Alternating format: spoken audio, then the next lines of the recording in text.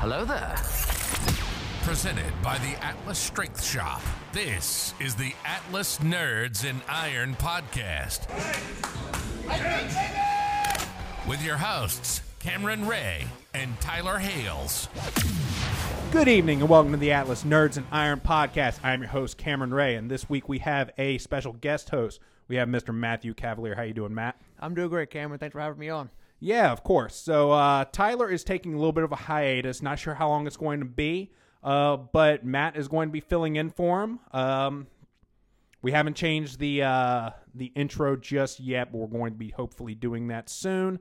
It really just depends on how long Tyler is going to be out, and yeah, if time permits for him coming back and all that cool stuff.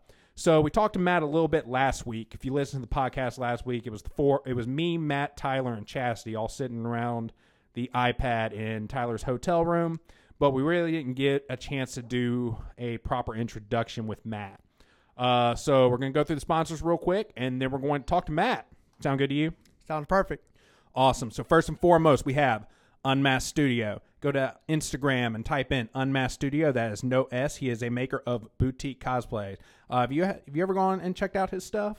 I have. They're actually really high quality. Very, very. He makes Hollywood studio level quality for his cosplays. I'm not gonna lie, this is kind of weird doing this without Tyler, so I'm kind of tripping over my words right now because I normally have him to kind of bounce off on this kind of stuff, but we're going to get through it. Unmasked Studio, without an S, on Instagram, Facebook. He makes high-quality, boutique-level cosplays. They're a little expensive, but if you can't afford one, go like his stuff, share his stuff, comment on his stuff, go and tag us in your favorite one of his cosplays. Do whatever you can to bump this guy up in the algorithm so that way he gets in front of more eyes and hopefully sells more suits. If you buy one of his suits, I promise you're going to be the best-looking person at the con. I'm also going to turn my chair a little bit.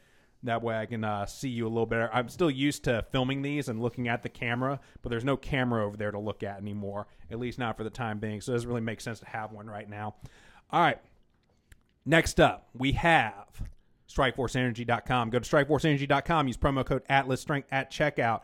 You're going to save 20% on your next purchase of Strikeforce Energy. You've used Strikeforce Energy before, haven't you? I have. I really like it. Yeah. They come. What's your favorite flavor? Orange. Orange? Have you ever mixed the orange and the grape? I hate grapes, so that's not something I'm ever going to do. Okay, fair enough. The grape is actually my favorite flavor, and I love the mix of the grape and the orange. Each packet has 170 milligrams of caffeine, so that gives you a total of 340 milligrams. So when you're really tired and you need that caffeine, that's a good way to do it. That's some good old-fashioned crack energy. Yes, I don't recommend everybody do that, especially not at first. And I don't know what it is because they also have a 700 milliliter pump bottle. The packets feel like they have more caffeine in them. I don't understand why. And I've also noticed that switching from flavor to flavor will also seem to reset the caffeine tolerance. It doesn't make any sense to me. I really have no way to explain that at all. Yes, it's probably just a placebo effect. I don't know. But use promo code ATLASSTRENGTH at checkout. You're going to save 20%. We get a small kickback from that. It helps us do cool things with the podcast. They're veteran-owned, high-quality stuff. It's really good. Mix it with whatever you want. Next up, we have Go Hard Labs. Spelled like it sounds, as GEAUX Hard Labs. Go to GoHardLabs.com. Use promo code RUGAROO10 at checkout, and you're going to save 10% on your next order of pre-workout. Right now, I am trying their new flavor. It's called Bayou Blues. Did you try any of their samples at Rougarou? At Alabama Strong? Should you get over there at $10? I meant to, but I don't. For some reason, I never made it over there to try a sample. But I have it on my list to buy some for myself. Yes. So they gave me a tub of the Bayou Blues, and I say I like that flavor much more than the Cajun Nightcrawler. They're also in the process of working on the finishing touches for their intra workout and their protein. So can't wait to try those as well. They're going to be here at the Rougarou Classic, which is going to be on October 30th, 2021. They're going to have a tent set up. One of them is going to actually be competing that day, and it is going to be awesome. They were supposed to come Strongman Saturday yesterday, but we didn't see them for some reason. But they are very busy. They are a fast-growing company. You should definitely check them out before they get too big and realize that they are worth way more than $40 a tub. That's right. Their pre-workout is only $40 for, I think it's 60 servings in there. That's a good price. It's a really good price. And they had to make their scoop smaller. Their scoop used to be really big. Their pre-workout was too strong, so they had to make it smaller. So That for sounds those like of a you good problem to have. Yeah, for those of you with a high caffeine tolerance like myself, there's your sign right there. Go to gohardlabs.com. Use promo code RUGARU10 at checkout. Save you 10%. Last but not least, we have Cerberus USA. Go to CerberusUSA.com. Use promo code AtlasStrength at checkout. You're going to save 10% on pretty much anything strongman related you might need. Matt, do you use any Cerberus products? I have. They're really good stuff. Oh, do you have any of their protective gear or anything like that? I don't currently own any of them yet. Just because I'm trying to get through what I own. Mm-hmm. But I do like their grip shirts. I do like their straps. And I really like messing with their sandbags. Their sandbags really are incredible. easy to handle. Yeah. They make the best sandbags on the market, in my opinion. Mm-hmm. I love their figure eights. I just spilled some of my whiskey. I had like a spasm in my left hand, and it wasn't much. It was probably about a swallow worth, but it's sad, and I smell like bourbon. But my my body wash has like bourbon infused in it, so That's normal. yeah, I always smell like bourbon. I can't remember what it's called, but it's really cool stuff. It's in like the bougie section of the Target body washes. You know what I'm talking about? Oh, the high dollar stuff? Yeah, the higher dollar stuff, like next to the it's not Duke Cannon or one of those, but it's a contemporary company along with them. I just steal my wife's soap, so I don't really know. You just use your wife's soap? Yeah. Okay, that works. But I think the scent is bourbon vanilla. That actually sounds nice. Yeah.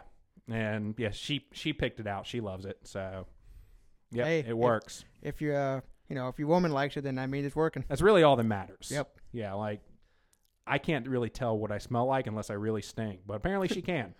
So right now we are actually drinking, speaking of bourbon, we've got a little bit of 1792 in a glass. Normally we're drinking beer, but this was Matt's first official appearance, I guess. Is that the right word? Appearance?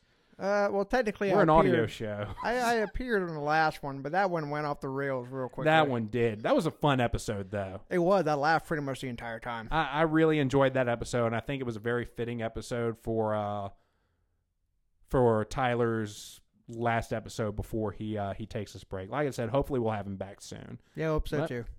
Who knows? In the meantime, we got you, and hey, it works. You'll just have to make do, everybody. I don't know about making do. You know, it's not a step forward, it's not a step back, it's a lateral move. Lateral move? Yeah. Okay, I'll take that. Yes, and your name's definitely not made up. It's definitely not made up. Not you made can ask up my at all. mom. I will. Okay. If I ever meet her, I'll ask your mom. I will. I don't know when we're going to arrange that, but I'll keep that in mind. It'll be so which action series book did you pick Matt's name out of? Oh, That's what we're gonna ask. I don't know. We have to see what was popular back in the early 90s. Yeah. Goosebumps. That was popular, That's what I was reading in the early 90s. I inherited my brother's Goosebumps collection later, so sounds about right. I didn't know anybody actually bought Goosebumps. I just thought they just kind of checked them out at the library for accelerated reading points. If I remember correctly, they were acquired through the school's book fair. Were they? I think so. If I remember correctly, yeah. You know, my parents never gave me money to buy books at the book fair. I'm sorry, Cameron. Yeah, I think they just knew I wasn't going to read them. So, Makes sense. Yeah, it does. So I just kind of went around and said, well, that looks cool, but I'll never read that. Well, my family's we're all big readers. Okay. Especially my parents and my brother. And I grew up reading too, so. What kind of series did you read growing up? Well, Harry Potter was big when I was growing up, obviously that. Man, I jumped around a lot. Lemony Snicket series of unfortunate events. I read like the first 13 books, and then for some reason I just didn't finish it off. I didn't know it was that many books. How many books were there total? I want to say like 15 or 16. Just finish them. Well, the good thing is they weren't really big books. Yeah. They weren't like 50 chapters like the Harry Potter novels. So I remember going back and rereading them. I read like the first 8 books in like a couple weeks. So I might have to go back and finish it. See, I remember being 10 years old and reading The Hobbit. I don't think I ever read those because probably at the time they would have been probably a little bit more advanced for my age. But now that I could appreciate it, I should probably go back and start them. Well, that's why I really didn't read a lot because like it took me 6 months to read The Hobbit. That's probably a lot of reading. it wasn't a lot of reading. It was just, there was a lot of, it was slow reading. There was a lot of rereading, because like 10-year-old probably doesn't have any business, reading something just as in depth as something from Tolkien. Right. But I think I started in the 6th grade. I don't know how old people are in the 6th grade, so I'm just assuming I was around 10. I read The Hobbit and I read The Fellowship of the Ring before The Fellowship of the Ring hit theaters. That's what had me start, because I was sitting in the movie theater with my dad and I had no idea what I was looking at whenever I saw the trailer for Fellowship of the Ring, and he suggested that I read the books. So I got through The Hobbit and Fellowship before that one hit theaters, and by the time Two Towers came out, I had read The Two Towers and Return of the King. And I think by the time I spent the entire year in the 8th grade reading the Silmarillion. Okay. Which, that one I was just not prepared for. Like, reading the Silmarillion is almost like reading it's almost like reading an entire religious text. Oh, that sounds pretty deep. Yes, it's very deep in lore. None of the names are like names that are familiar, so they're very hard to remember when you're in the 8th grade, if that makes sense. No, I understand. Like if you don't know who any of the Norse pantheon is, and somebody just randomly tells you like Baldur's name and then asks you what his name is 3 months later, you're probably not going to remember because you don't have any kind of frame of reference. I had that experience recently. I was reading a book about World War II, and it had a lot of references to Japanese people, and I could never remember their name after I read the sentence. That's just one of those things. I have that problem when I watch anime. Really? Yes, like I gave Naruto a shot, and I couldn't remember any of the characters besides Naruto's name. I really haven't watched much anime besides Dragon Ball Z. And, well, the Dragon Ball series as a whole. Yes. That's actually my personal favorite one, because that's the one that got me started with it all. Right now, Chastity has me watching Hellsing Ultimate. I think that's one of the ones that my brother has gotten into at some point. I'm not sure. I'm going to have to ask him. It is really, really good. Do you remember Trigun? Came on Adult Swim, but not during the day. It was like late at night. Vaguely. I remember the name for sure. Do you remember Cowboy Bebop? That I do remember. The art style for Hellsing Ultimate is very, very similar to those two. Okay. Yes, like I don't want to say it's more realistic, but it's a little bit darker and grittier. Okay. Essentially, the premise of the show is it's a vampire hunting organization, but it takes place in semi-modern day. I think it takes place in like the late 80s, early 90s. Okay. From what I kind of understand with some of the references. And the main protagonist is Dracula, who we haven't gotten to this point in the series, so I have no idea why. But for some reason, he is tied to the Hellsing organization, and he is their primary vampire hunter. I would never have guessed that Hellsing and Dracula would have been on the same side. His actual character's name is Alucard, but it's Dracula backwards. They haven't gotten into why but like whoever runs the Hellsing organization, he refers to them as Master. Okay. I remember the Hellsing movie that Hugh Jackman was that was such an underrated movie. Yeah, but I really wish they would have done another one. What's her name? The female actress. Kate Beckinsale? Yeah, she made it worthwhile. Oh, yeah, definitely. And the werewolves looked awesome in that movie. Oh, I remember the werewolf. That is true. Mm-hmm.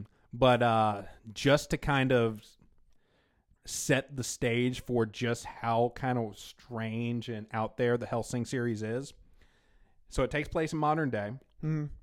The bad guys that they're fighting, the organization that is like wreaking havoc, because there's got to be like an underground organization wreaking havoc, is apparently a battalion from Nazi Germany that has turned the entire battalion into vampires. Man, what is it with the Nazis trying to make everything all weird? Yeah, so they're literally fighting Nazi vampires. It doesn't get more evil than that. I mean, who doesn't want to kill a Nazi vampire? Come on. But they wind up taking over this battleship, and they're in the middle of the ocean. Nobody can get close to them.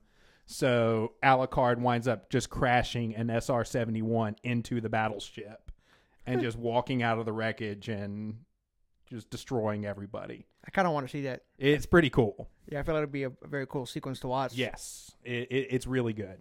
But I think we're going to wind up finishing that series tonight. It's not very long. It's like 2 seasons, I think. That's it? Yeah. And then they have an abridged version on YouTube where they make everything funny. So I'm looking forward to that too. I find it funny that an anime is only 2 seasons because usually everything's like 40 episodes and 200 seasons deep. Yeah, right. I think that's just because you're used to Dragon Ball. Maybe, yeah. Dragon Ball is a very long-running anime. Yeah, Frieza lasted, 50 episodes by itself? Well, there's a reason for that. The manga that Akira Toriyama was writing, the TV show was starting to catch up to where he was in the manga.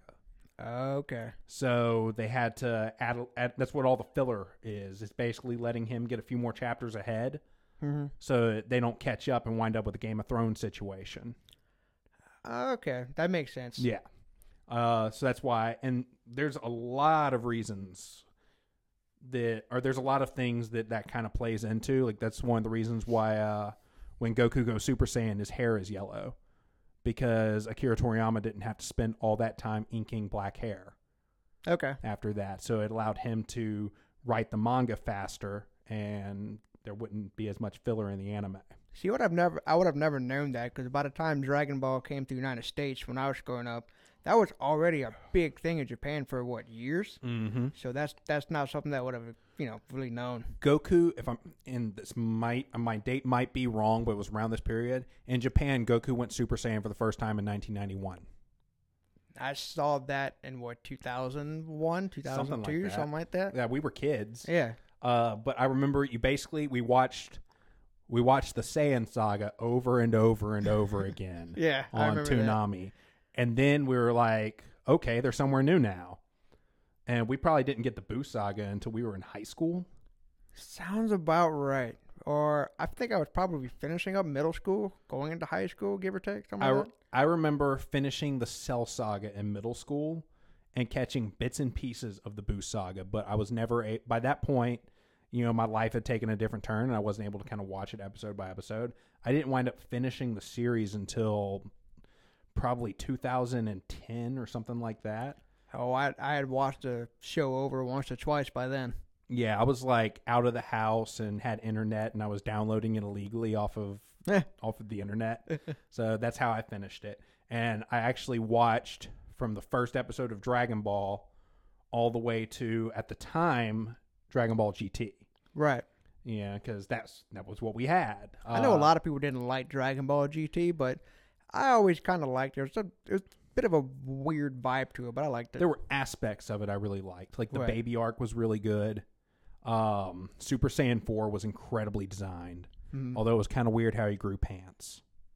That was a little... I didn't understand that. Like there's just pants in his DNA. I don't know. They got to a point where I just stopped asking questions, just enjoyed the show. Like it didn't make sense, but I'll run with it. Right. The first arc. So basically, what happened with Dragon Ball GT is Akira Toriyama was no longer interested in doing the manga. Right. He had done it for so long. He was tired. It's kind of like Steve Carell in The Office. He's ready to move on to other projects. Right. But Toei Animation still wanted to do the TV show. So Akira Toriyama did all the character designs for GT. Okay. So Super Saiyan 4, Baby, all the villains were designed by Akira Toriyama. And what Toei Animation decided to do is with Dragon Ball GT, they were going to go back to how it was in Dragon Ball, where it was more of an adventure show rather than just straight fighting all the time. Right. So that's what that first arc was with the Dark Star Dragon Balls and kind of the more tongue-in-cheek, zany scenes that it had. Yeah. It was supposed to have a feel more like the original Dragon Ball. But at this point, the audience was too old. Right. The audience that started with Dragon Ball went all the way. They just got done watching the Boo arc. I remember I don't remember exactly where it turned, but there was a turning point where things got pretty dark. The turning point was the Baby arc.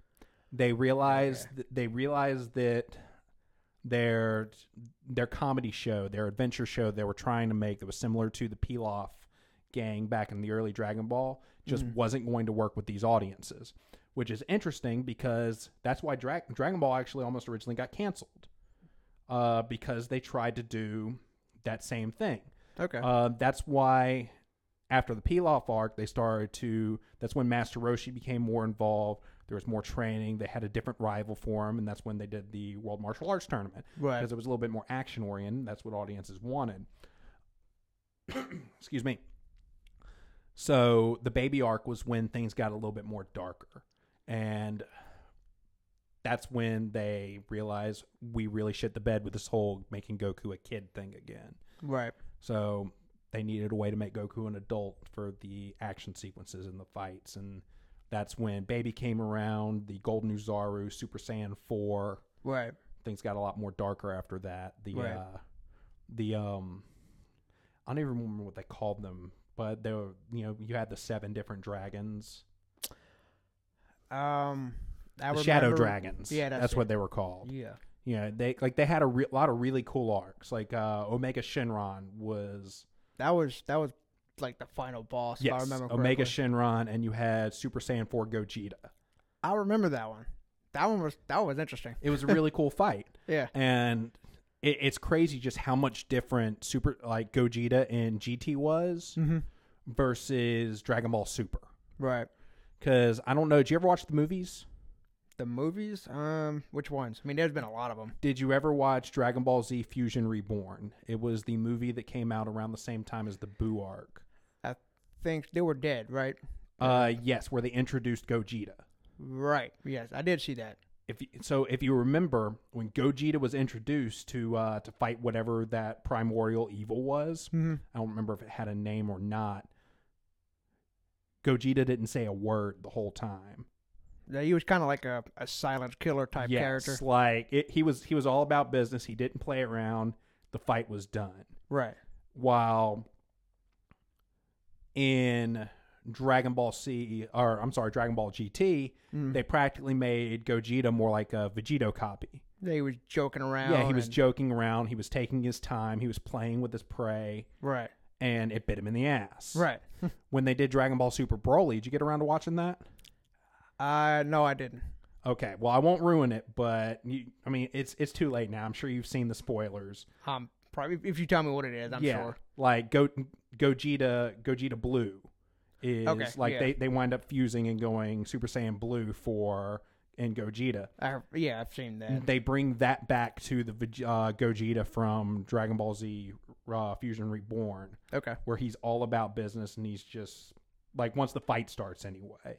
You Okay. kind of get this little goofy moment, kind of like you did when Trunks and Goten fuse and they're trying to name themselves and all that foolishness. But other than that, all right, so we kind of got off the rails a little bit. Matt, tell the audience about yourself. Man, we really went off the rail for a little while. Yes, we did. So about me, I grew up in a small town called Pierre Part.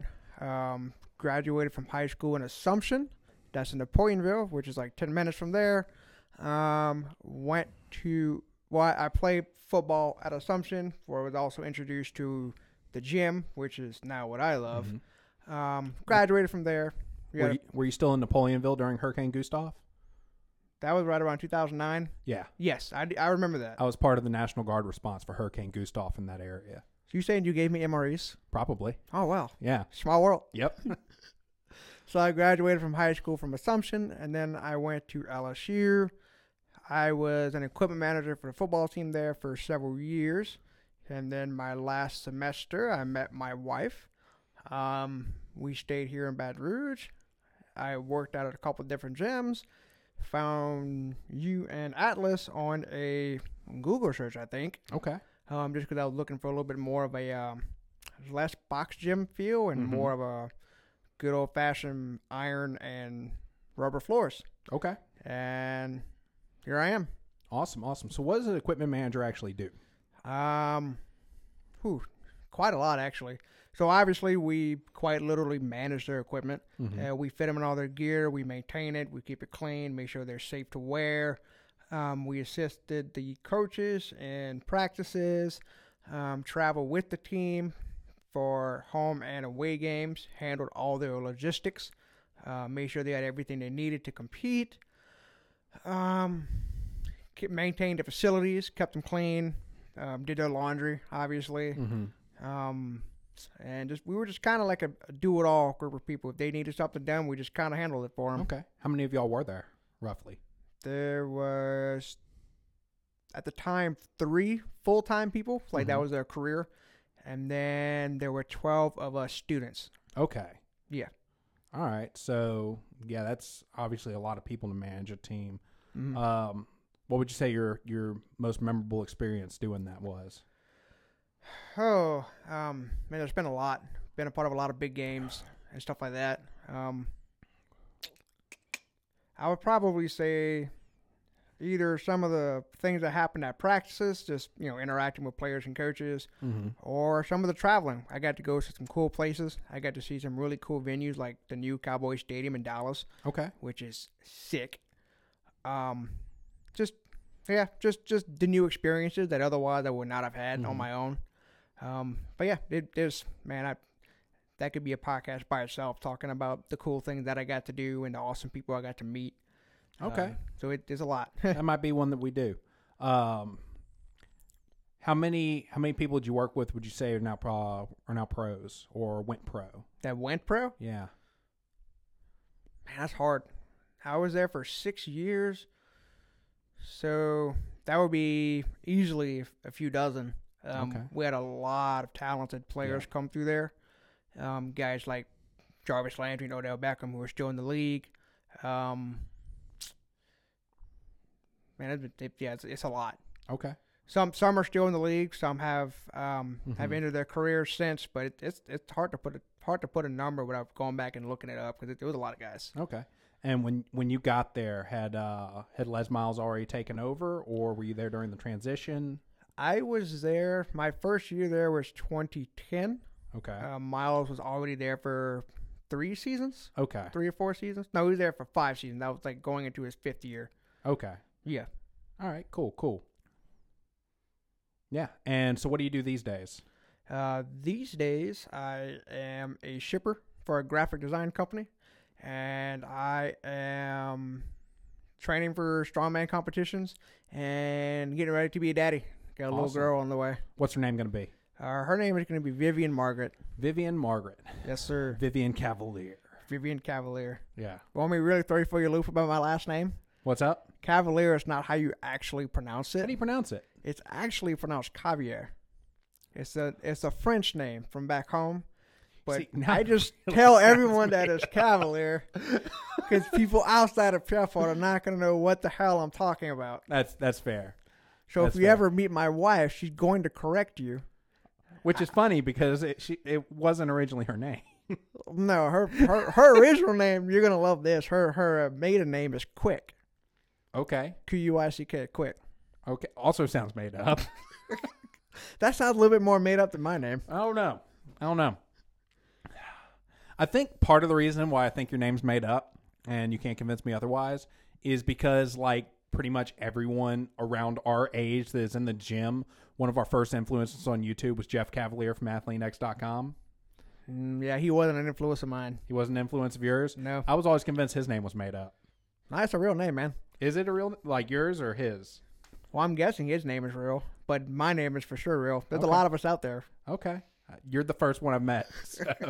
I swear that we're out there. All right. Do you think they're all pronounced? How'd you pronounce it again? Well, the way we grew up speaking it is Cavalier. Cavalier. Yeah, because growing up, a lot of people in Pepper actually spoke French as their first language. Okay. So whenever you would talk to someone who speak French in their first language, they pronounced it Cavalier. Okay. Which kind of muddled into Cavalier. Mm-hmm. And then when you walk into the rest of society who don't know any of that, that's fair. You just say Cavalier just because they know what that is.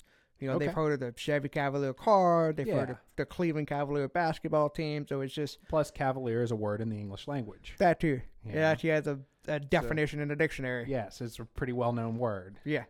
So was French your first language? No. I mean, I grew up speaking English, but I was definitely speaking French growing up. I spoke French in school in the immersion program. Okay. But my grandparents spoke French, and I had a lot of aunts and uncles who still spoke French, so I was always around it. Do you still speak French? I understand it. Okay. But it's hard for me to articulate it because it's been such a long time since I really had a conversation in it. Fair enough. That was her first language as well. Yeah, you told me that before. I thought that was very interesting. Yep. Yeah, she is very Cajun. I can tell. Like very, very Cajun. Yeah, after I sat down and talked to her, it's like, yeah, I know where you're from. Mm-hmm. And I don't mean that in a bad way. I love her, but yeah. Yeah, she's a good woman. Yep. So you just recently started training at Atlas. Yes. Or that might not be the right verbiage because we haven't gotten you a student yet, but you are about to start training at Atlas. You excited about that? About to start training at Atlas? Other people. Oh, start? Okay. Yes. I understand what you're asking now. Yes, I am excited for that. This is, I love being in the gym. Mm-hmm. It's definitely been a positive influence on my life. And it's something that I would very much like to share with other people. Awesome. You want to tell us a little bit about your personal training philosophies? Okay, so personal training philosophy.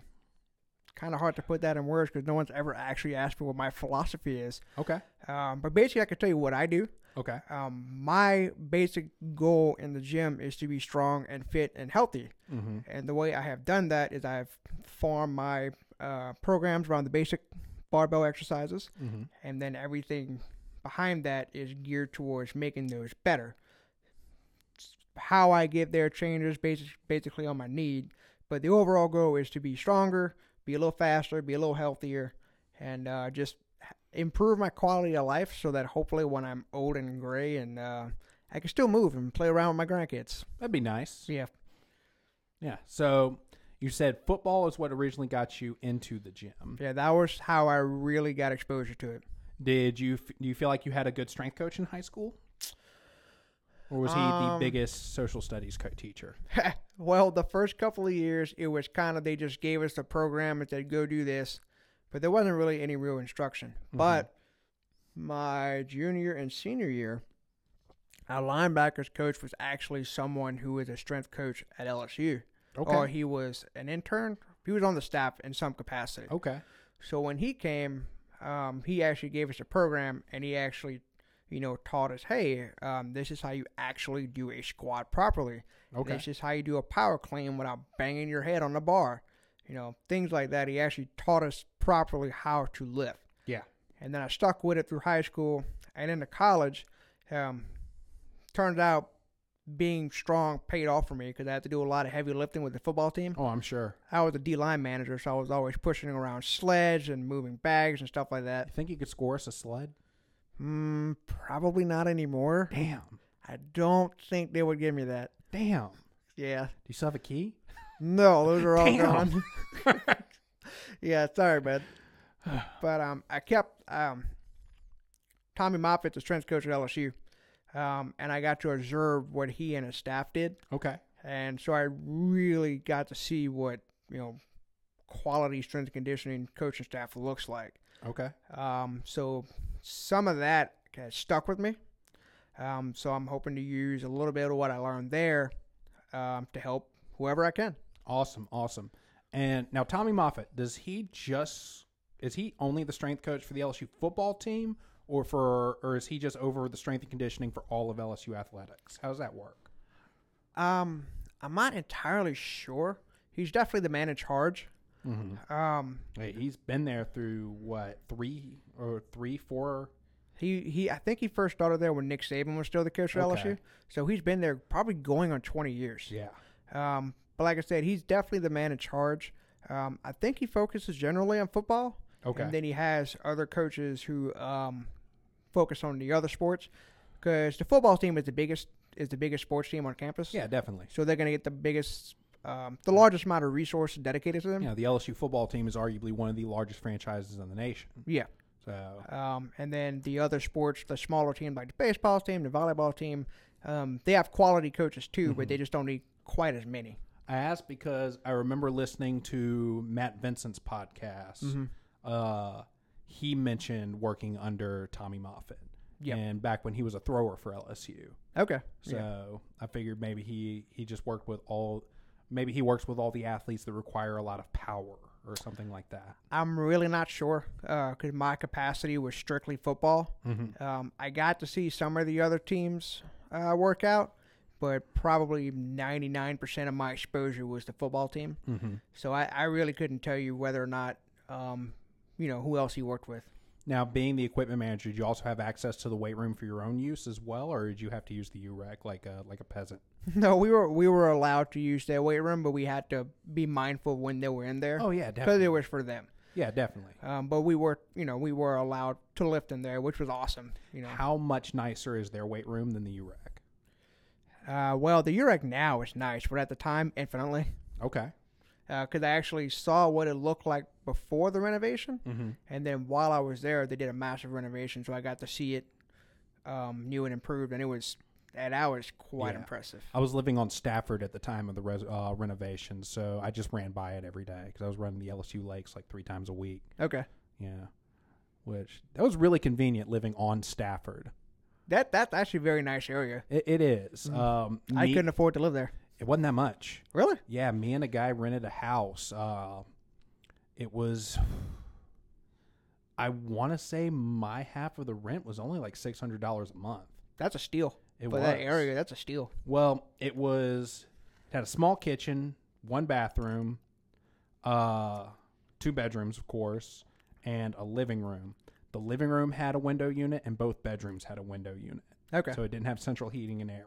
It had a huge yard. It was right on Stafford. It was close to everything. Actually, when I'm getting ready to leave this place, I need to look into that area because, it was a cool little house, and it was really close to the LSU Lakes. That's quite a drive from here, though. That afternoon traffic's going to really True. suck. True. I would do this in a world where I am no longer full-time with the Guard. Okay, so your schedule would open up for you. Yes. So I could actually leave in the morning, get here around 10 a.m. or something. 10 a.m. Yeah. That's late, man. I mean, Well, it's late for me, but yeah, it's late for you. I am not an early bird. I am most creative at between 10 p.m. and 2 a.m. Mm-hmm. So I would get here around 10 a.m. I'd make sure that everything was good to go from the people who were here earlier that day. Right. I'd have time to do my training. Okay. I'd probably do all of my meal prepping here too while I was here. I'd have time to do my training, do my programming, and I could basically get all of my work and my workouts done before 3 o'clock. 3 o'clock is when members kind of start rolling in. Okay. Be here until around 7 or so, and then roll back to the house. Yeah, no, I can see that working. Yeah. Yeah. Pretty much just be here for the people who want to come sign up after work. Right. And then roll to the house. Okay. Yeah, that That was basically my schedule when I ran Snap. So. Okay. Yep. That's cool. Yeah. I am an early bird. I am not. Yeah, and she's not either. So. Yeah, I've noticed. Yeah.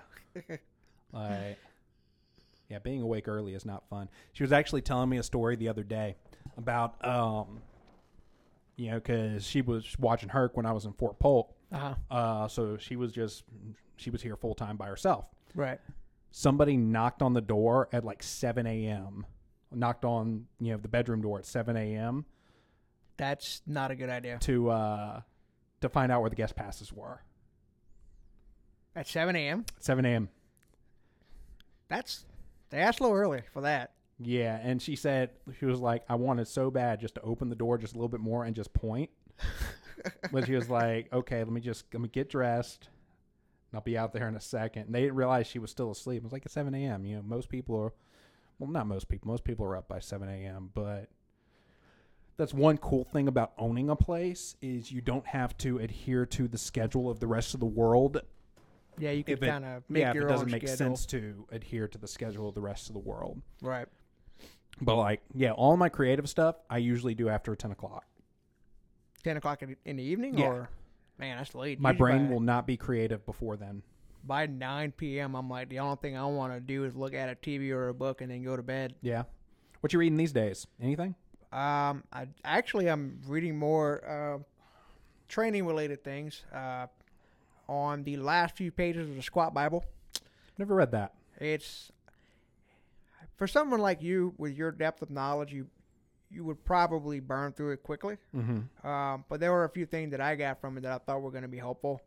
But it is definitely great for people who want to get involved in strength sports, but don't really know how. For that kind of stuff, like for programming, for programming, I love books. Right.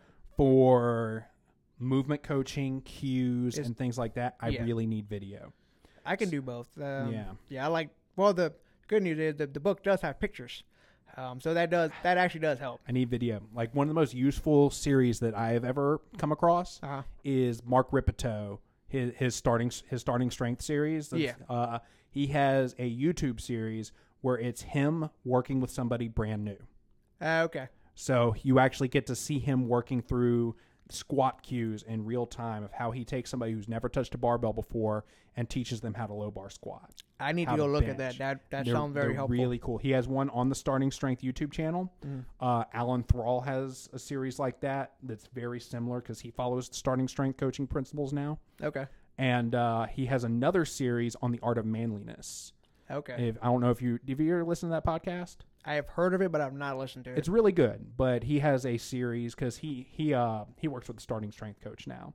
Okay. And he has a series where it's him working with Mark Ripito, and Mark Ripito is teaching him the squat, bench, deadlift, overhead press, and power clean. At work, I like to listen to a lot of podcasts, especially when I'm busy and by myself. It's kind of my way of drowning out all the noise so I can focus on what I'm doing. But I'm still actually learning. I'm surprisingly absorbing a lot. And one of my favorite podcasts to listen to is Table Talk with Dave Tate. I used to listen to Table Talk a lot. I like him a lot. He's geared almost exclusively to powerlifting, but there's still a ton of stuff that he talks about that I think is applicable to everybody. Like strength training is strength training. Yeah. You know, like the principles to get good at deadlift, to get a strong deadlift, don't really change between strongman, powerlifting, CrossFit, Olympic lifting. Right. You know, a hinge pattern is a hinge pattern. Right. Which is one of the things that always kind of bugs me about the dogma that you see in a lot of coaches. And give me an example. Okay, like an example. Yeah. I'm not going to name any names. Okay. But like somebody who, let's say somebody comes to me and they're wanting coaching for a powerlifting meet. And I remember I was talking to one of my friends who is a powerlifter. Right. And her first question is, but you do strongman. Okay, I see what you're saying. Yeah, but taking it might, granted, high intermediate to advanced, yes, I'm going to send them to somebody who specializes in that. But a novice athlete, if you're talking about someone who doesn't have an advanced total in powerlifting, and he just wants you to assess him and make him better. Yes. I think you're more than capable of doing that. Yeah, which like 9 times out of 10, a person who comes through these doors, they are a novice. Right.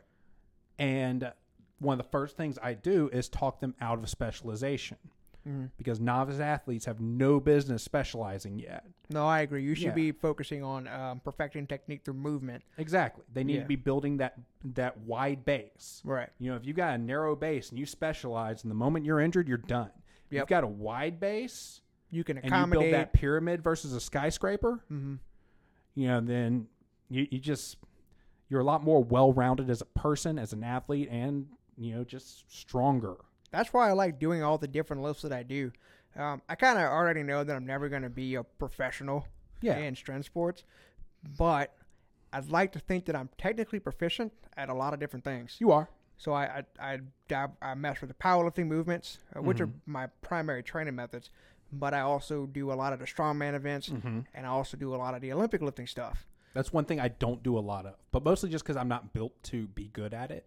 The only thing I don't really do is the snatch. And the only reason why I don't do it is because I have some pain in my shoulder when I externally rotate that far. It's a really good reason. And I used to be a moron and just push through it, but now that I see how expensive medical bills are, I'm not going to do that. So I just stick with the power clean and jerk. Do you ever do Turkish get-ups? I know what it is, but no, I have not. So Turkish get-ups are cool because with your arm fully extended, you get to go from that internal rotation into the external rotation. Okay. Under load safely. So it's a really good way to strengthen those smaller muscles. So I need to try that. Yeah, if you've got some pain when you externally rotate too far, I would definitely work some Turkish get-ups in, which I need to drink my own Kool-Aid because I love Turkish get-ups, and I've got pain in my shoulders. But I am really bad at knowing how to fix a problem when somebody else comes to me with the problem. Right. But I don't do it my own damn self. And I think part of that is just I'm too damn busy these days. Yeah. I mean, you are pretty damn busy. Yeah. I need to figure that out. But but yeah, Turkish get-ups will help with that a lot. And definitely to play around with that. Mm-hmm. I'm actually doing a little bit more of a hypertrophy phase going into... I mean, I know we have the Ruger coming up. Yeah. So basically, because my life's about to be turned, well, not upside down, but it's going to be radically different. Mm-hmm. I'm basically going to train what I can to the Ruger, Mm-hmm. take what I can get, and move on. Okay.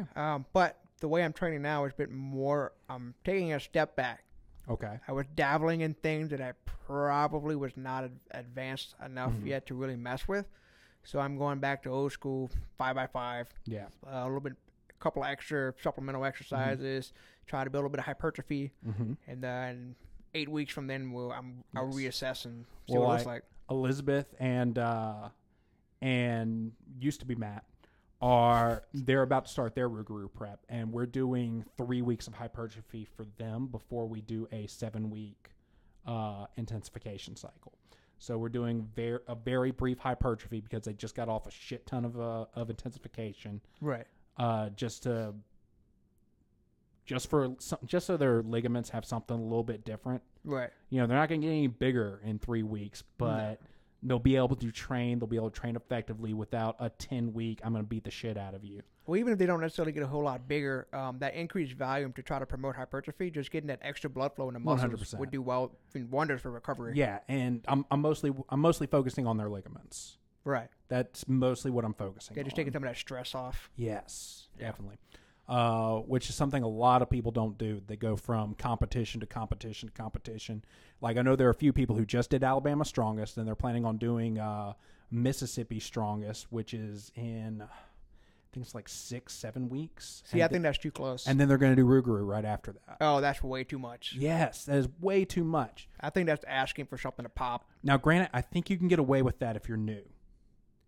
If you're a newer athlete, I think you can get away with that because you don't have that neuromuscular efficiency to recruit that many muscle fibers, right, and pop something. And if you're new, I'm going to go ahead and guess you're doing a novice category, probably, which means the intensity is less. Yes. So the risks are lower. I'm not going to say the intensity is less because intensity is relative.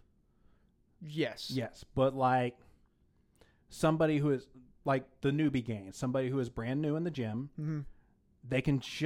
they're probably not going to hurt themselves catbacking a deadlift because their body is physically strong enough to do a hell of a lot more, but they don't know how to make it do a hell of a lot more yet. Right, and I that thing that you just said, catbacking your deadlift, I learned the hard way how that works. Oh yeah, I've become not an expert, but if you ask me questions about that, I will.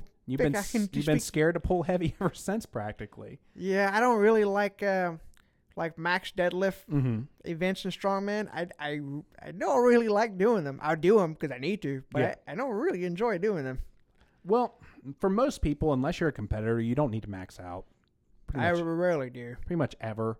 Powerlifters are really the only ones that I would think need to do heavy singles. But they only probably do that maybe once, maybe twice a month. It depends on the program.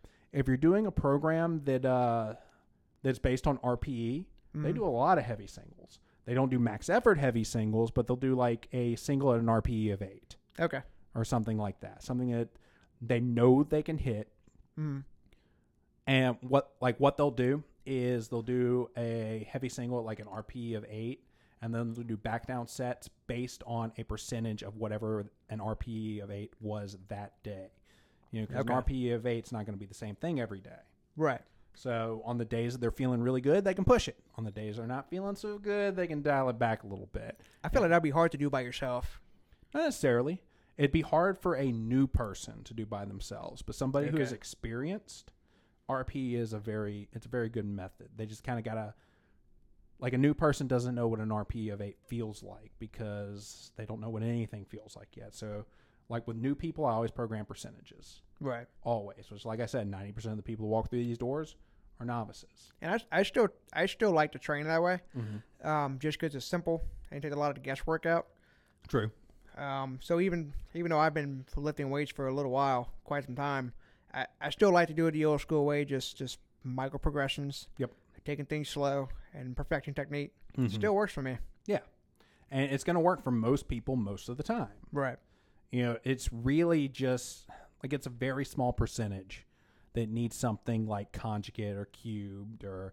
I think those are people who are already pushing. I don't want to say pushing past the limit because you never really know what your limit is until you get there. Those are for the people who want to add like 30 pounds to a 500-pound deadlift in a year or something like that. Right. People who are already competing at a high level. Yeah, 500 pounds is probably a little light for that analogy. But, yeah, they're trying to get an extra 1%. Right. Because they're already almost at their genetic peak. That's kind of like, I'm not going to say a lot of people ask me about it, but I've had a couple people ask me how I feel about, oh, hey, I picked up this program from Westside. What do you think about that?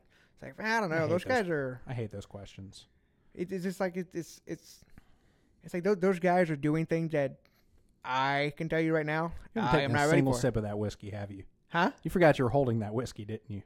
No, I've been taking sips. Have you? Okay. Yeah, it's little sips. All I mean, right. I'm not trying to get tanked on my first appearance. I'm just stupid, I guess. Yeah. Maybe next week I'll buzz. Yeah. Yeah. Let's just get hammered. I have to take a day off on Monday, though.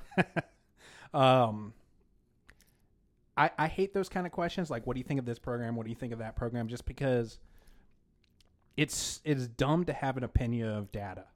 Right. Data is data. Data, however you want to pronounce it. I think they both work. I think they do. I've heard it both ways. Mm-hmm. I think data is like a proper noun, like it refers to like an android or a cyborg or something. Yeah, like a proper name. Yes. Yeah. Yes. Let's go with that. But like people ask me, hey, what do you think about conjugate? And I was like, it depends on who you are. Right. Like, I don't think conjugate is good for new athletes. Mm. I don't think it's good for raw athletes. Right. It's geared towards elite geared powerlifters. Yes. Like the text that Louis Simmons got all of his information from for conjugate was based on Russian systems where everybody was geared. Right. Not geared, but on gear. Right. It was, okay, we're putting every athlete we have in the country on this program, and whoever survives competes. Sounds effective but brutal. Yes. Well, it's effective on the macro level, but on the micro level for the individual athlete, not so much, because most of those athletes didn't survive. Okay. Yeah. Well, they lived, but they didn't make the cut. Yeah, they didn't make the cut to compete. Right. The ones that did are the oddities, which is what Louis Simmons caters towards. Yeah, he caters more or less to say the freaks. Yes, he goes for those 1% of athletes. Like, he's going to walk up to somebody at a meet who already has a 500-pound bench press and recruit them to train at Westside. It works. Yeah. It works for them, at least. It's like, that's one of the reasons why I personally prefer, like, Mark Ripito or I can picture him in my head, and I know the 531, Jim Wendler. Oh, Jim Wendler, yeah. Yes, I prefer their works to Louis Simmons' work because, like, Jim Wendler was at Westside, actually. He was a Westside prodigy. Yes, and now his program is based on undulating percentages, and his, what's the word I'm looking for? The group he is experimenting on is a bunch of high school kids. And I actually listened to him talk about that on a podcast, and basically his guys are kicking ass week in and week out. He has a local high school around his house that is within walking distance of his house. He goes there for free, and he experiments on these kids, basically. And when he discusses the program that he does with them, it sounds very simple and straightforward. It is. He doesn't do any Olympic lifting that you see, I guess, traditionally in football training because facilities. That's what works for 90% of who you're going to run across. Right. The 10% need something like cubed or conjugate or something like that. Most people, they need something much simpler. Squat, bench, deadlift, farmer carries, and prowlers. Yes. And he gets them jacked and strong, and they're dominating every weekend. Yep. And then you got guys like Mark Rippetoe. Mm-hmm. You know, like Louis Simmons takes the freaks, the top 1%, and he makes them top 0.5%. Right. Guys like Mark Rippetoe, he takes your grandmother, and he gets her to where she can get up off the floor by herself. Right. Which is probably the overwhelming majority of people. Yes. You know, so I'm not going to say one is more skilled than the other. I would probably say that Louis Simmons probably has a lot more technical knowledge. Because that's what his specificity demands, probably. Yes, but I don't think he'd know what to do with your grandmother. Probably not. Yeah. He probably, honestly, for someone like him, he probably wouldn't know when to back off. Yeah. Whereas Mark Rippetoe wouldn't know, hey, look, this is where we need to stop. Even if he doesn't believe in global warming. I like Mark Rippetoe's training philosophy, but I try to listen to him talk. It's like, okay, Fucking Texans. He's weird. I feel like I love him, but hate him at the same time. Have you ever seen his equipment line? No, I have not. His rack is C-channel. Wait, say that again? He has a power rack it's a 24-inch deep rack that is just C-channel. That's it? That's it. It's not square tubing, it's just C-channel. And it is really expensive. What? Why? His bench is wooden. How much are they selling this for? A lot. I don't know if he's selling them to the public, but they're actually starting strength franchise gyms now. Yeah, from what I understand, you have to go to a pretty tough to get certified as starting strength coach. Yes. It's pretty tough. It's pretty grueling because you actually have to know what the fuck you're talking about. Yeah. And you have to demonstrate that you can make somebody stronger. And I think it also requires a certain level of humility. I think if you come in there half-cocked, they just wash you out. Oh, yeah, definitely. I'd like to go through it one day. I don't know how much it costs, but I'd be willing to do that. That would be fun. From what I understand, there are so few of them in the country that is one of the only certifications that always produces a profit. Would you ever want to turn Atlas into a starting strength gym? Untamed Strength isn't a starting strength gym, but Alan Thrall is a starting strength coach. I did not know that. Yes. Okay. Yes, you do not have to be a starting strength affiliate to be a starting strength coach. Just like if I went to go get a level 1 at CrossFit, this wouldn't turn into a CrossFit gym. I would just have a level 1 in CrossFit. Maybe we should look into that, see exactly what it would take to do that. Mm-hmm. I would like to do those two because both of them appeal to a different audience. Right. But a wide audience. And I would also like to go through Pavel Satsulin's Strong First. What is that? So I've been through their barbell course. It was a 2-day course that they did out in New Orleans a few years ago. Okay. Strong First. Pavel Satsulin is the guy who introduced kettlebells to the United States. Okay. But he is his first company was I think it was RKC, Russian kettlebell certification. But then he broke away with his partner from that, and he started Strong First. Okay. And Strong First, its principles on strength training. So that's where I learned things like when you're doing a one-arm press with the if you're pressing with your right hand to take your left hand and crush it like you're trying to squeeze it like you're trying to crush a marble to create tension. He's one of the first people that I heard talk about creating tension throughout the entire body rather than just the muscle that you're trying to work, if that makes sense. Yeah. And it's a lot of really cool information. I actually have the binder from the course that I took sitting there somewhere. I'd be interested in looking into that. Yes. I remember, do you know who, can't remember his name. He's got a really cool mustache. The writer of Back Mechanic. Do you know what I'm talking about? Steve McGill. Yeah, I've been listening to him talk lately too. When he was writing Back Mechanic, one of the things that he mentions in his book is he's testing the core strength for a lot of strength athletes. He tested a lot of high-level powerlifters, high-level strongmen, but the person who had the strongest core that he ever tested was actually Pavel Satsulin, who is 170 pounds. Wow. Yeah, the guy is just freakishly strong, but he's also freakishly Russian. The first time I was introduced to him, a strength coach, he's actually CrossFit coach, strength coach, whatever. He's a smart guy, but his name was Charles Hare. He used to run a place called the Proving Ground CrossFit here in Baton Rouge. It was like a CrossFit gym that wasn't a CrossFit gym, if that makes sense. Like he actually programmed with specific directions in mind rather than just randomized. So it wasn't just a wad and you run with it. Yeah, like he was a smart guy. Like you came in and this is what you were doing this day, and it actually made sense. There was progression. Yes, and then every 6 months or so, he'd run you through I don't want to say it was like a combine, but he'd run you through 2 weeks of testing, and he would create a male avatar and a female avatar based on the averages of how people did, and that's how he would program. Okay. So it was a really cool system. That's an interesting approach. Like one day when I'm doing this full time, I might do something similar for people who want to pay a little extra, but don't want to pay for personalized programming or one-on-one programming. I might do that for those people. Okay. Just because it worked. Like it wasn't ideal for everybody, but it was better than not knowing what the hell you were doing. Right. And it was better than just picking up a random program and trying to run it based on, half-cocked knowledge. Right. What were we talking about? Oh, where he introduced me. But he introduced me to Pavel Satsulin, and then he recommended a couple of podcasts, and I heard him on the Tim Ferriss podcast. Mm-hmm. And I don't know if you've ever listened to the Tim Ferriss podcast, but one of the first things that he always asks his guests when they come on is what they have for breakfast that day. And it's just the most Russian thing ever. It was like, Mr. Satsulin, what'd you have for breakfast this morning? Just leans in my coffee. That's it? That was it. Yeah. All right. That's what he had for breakfast that morning. But yes, if you go to his podcast or go to the Tim Ferriss podcast and just listen, it's very, very interesting.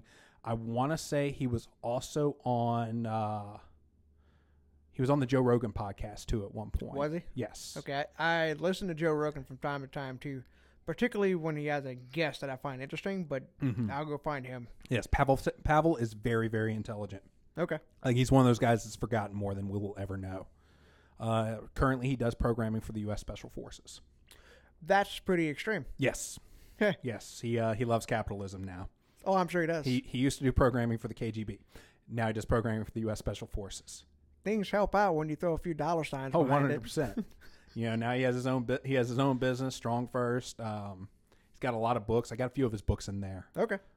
So yeah, I'll hand you one on your way out the door.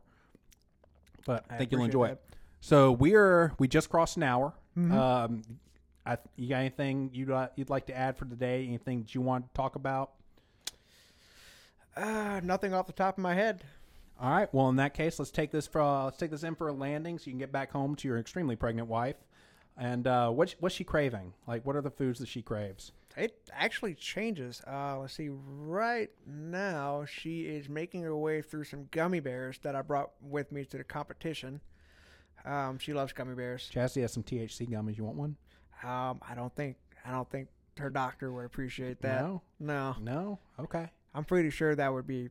Pretty sure that's a crime. I don't know. I'm not going to test the waters on that one. Yeah. It's probably a bad idea. About Nerds Rope. Does she like Nerds Rope? No, actually, I don't think she right now, I don't think she likes nerds. Okay. So, yeah. Sometimes she does, sometimes she doesn't. I don't know. It's hard to keep track. All right. If she doesn't like nerds, you're in trouble. Yeah. All right. Taking this thing back for a landing. We're going to go through the sponsors one more time, and then, we're going to wrap things up. Sounds perfect. All right. So we got Unmasked Studio. That is no S. Go to Instagram or Facebook and type in Unmasked Studio. Go give that guy a like, a follow, whatever you want to do. Go comment on. Go tag. What's your social media handle? Instagram is Matthew Prime 92. Go tag Matthew Prime 92 in your favorite cosplay that he makes. Show us what you like, and we'll who knows? We might get Matt into cosplay. Have you ever done cosplay before? I have not. Would you? Probably. If you invited me to, I probably would, yeah. Well, I know Next Wizard World will probably be involved with Next Wizard World as well. Okay. So, yeah, it's a hell of a time. In fact, that's where we met the guy from Unmasked Studio. He came in with the most awesome Batman that you have ever seen. Okay. He looked like he just stepped off the cover of a Frank Miller novel. That was good. Yeah, it was really good. So, Unmasked Studio. Go like him. Go tag Matt in your favorite one of his stuff. Save it to your inspiration folder. Send it to all your friends, whatever you have to do to get this guy in front of more eyes. Next, we have StrikeForceEnergy.com. Go to StrikeForceEnergy.com. Use promo code AtlasStrength at checkout, and you're going to save 20% on all of your energy needs, and you can be cracked out for your next workout. If you want to be even more cracked out, go ahead and dump a packet. What would you call those, packets? I think packet's a good word. Yeah. Go and pour a serving of StrikeForceEnergy.com into your pre-workout from Go Hard Labs. We are not responsible for anything that happens as a result. No, we are not. But if you're feeling brave, pour some Strike Force Energy into your pre-workout from Go Hard Labs. Spell it like it sounds, GEAUX Hard Labs. Get you some of that Bayou Blues. I swear to God, it is delicious. It tastes like blue, which everyone here knows what blue tastes like. Well, we know what Powerade Blue tastes like, so Yeah. I'm going to go ahead and say it's similar. It tastes like Powerade Blue. Depending on how much water you mix it with, it's going to be more or less concentrated. Did I say concentrated? Concentrated. I don't know what that word I was. can't talk right now. English is hard. They say English is really hard to learn, but it's the second most spoken language on Earth. It doesn't make sense to me. I think somebody's lying. Anyway, Go Hard Labs. Use promo code RUGURU10 at checkout. You're going to save 10%. Last but not least, we have Cerberus USA. Go to CerberusUSA.com. Use promo code AtlasStrength at checkout and get all of the strongman supportive gear that you might need. They just came out with a really awesome barbell. I've heard good things about it. They have plates, they have sandbags, throwing bags, whatever you might need. Short of racks, you can outfit your entire gym with Cerberus USA right now. Sounds good. Yeah, definitely. And they have some of the best customer service I've ever met as well. All right, you got anything else to add? No, I think that's it. Cool. Go to iTunes. Give us a 5-star rating if you think we are worth a 5-star rating. If you don't think we are worth a 5-star rating, don't keep it to yourself, but don't post it. Just message me. Tell us how we can do better. I really want to know how we can do better. Every single platform that you listen to, whether it's Spotify, Google Play, Apple, it has a share button. Go and share us on your Facebook feed. I'd really appreciate it.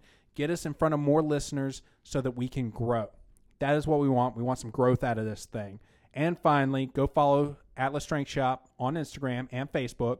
And if you're in the Baton Rouge area, come and stop by one Saturday at 10 a.m. We do Strongman Saturday. Or if you're in Southeast United States, sign up for the second annual Rougarou Classic on October 30th. We're going to have this place decorated for Halloween. We're going to have a costume contest going on at the same time. It's going to be awesome. We'll give candy to your kids, and they are not going to be THC gummies, I promise. Those are expensive. Got anything else to add? Nope, I think that about covers it. All right, until next week. Y'all have a good one. Thank you, guys.